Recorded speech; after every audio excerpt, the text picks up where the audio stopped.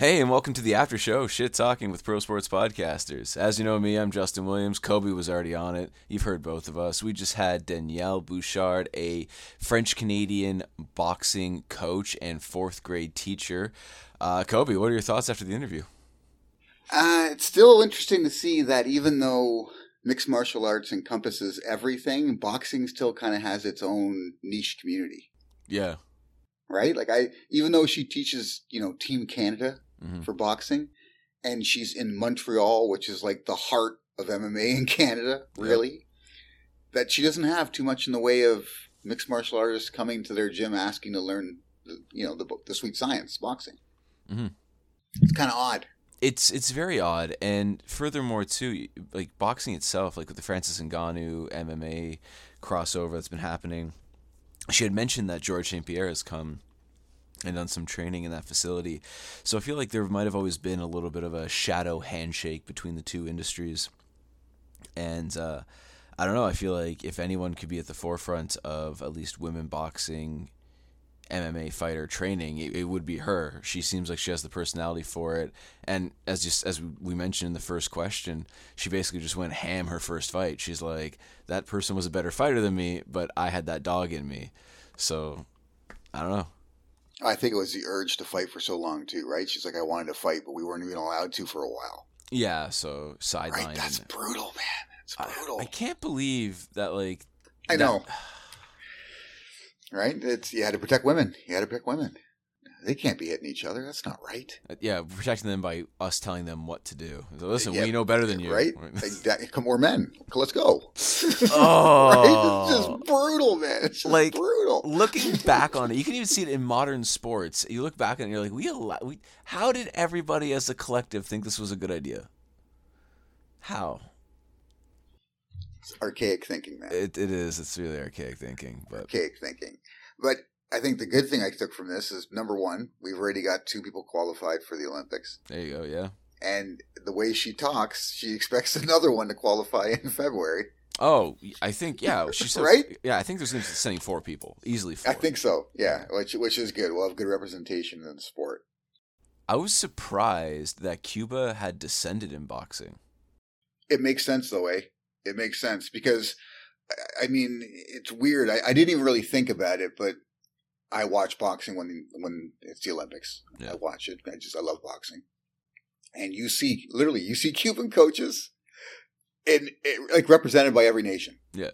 Right? It's like, oh, next we got a fighter up from Kazakhstan. There's this coach in the corner with the translator because he's Cuban. Right? Like seriously, right? You see them everywhere. Yeah.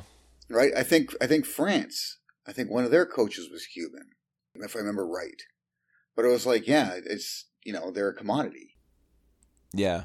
They developed a style of boxing that, especially for Olympics, works. Mm-hmm. Because Olympic boxing and prize fighting are 2 very different things. Oh, it's point boxing versus like bare knuckle. That's right. So if you have a system that works in that, people are going to go after it. They're going to go after it pretty hard too. Yeah. Right. I mean, man. Yeah, it was a good fun interview. It's a little sad when I asked her questions in French, she responded in English.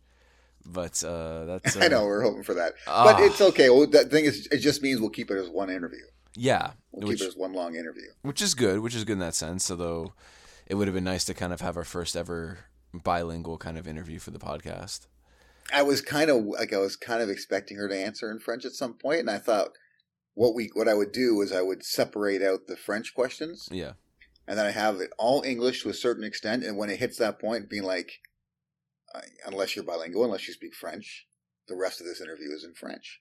Yeah. Right? So it'd give you that option. And at the very beginning, just say that, for those of you that speak French, you can jump ahead to this time stop point, right? Yeah. And you're good from there. So I was kind of hoping to do that. But I mean, it's less editing for me, so I'm not going to complain. And I mean, honestly, next time we could have like 2 15-minute segments. Like it'll be... Yeah. Like, I can have her almost personally and be like, all right, let's just finish our segment and then, like, bring you on and then we can kind of tag team or whatever. Like, there's ways around it next time, and I feel like she'd be down for that. Yeah. I think she was enjoying testing her English out, too. Oh, 100%. She mentioned that when it was just the 2 of us. She was like, I don't I don't. Oh, when I was in internet limbo. Yeah. So for the fans who don't know, I'm actually recording this podcast. Usually it's Kobe who does this, but for whatever reason, his internet was like, no. Went on strike. You know what's the weirdest thing was I'm looking at the screen and it's like I see you. It's like Justin connecting. Yeah. Danielle connecting. I'm like, oh, just why are they not connected? Of course, with me, it's like connected. And then I'm like, check. And then I'm like, nope, I don't hear anything. And then all of a sudden you text me, I can hear you. I'm like, what? You can hear me? I'm thinking, oh, thank God I didn't say anything weird. Because she could probably hear me too, right?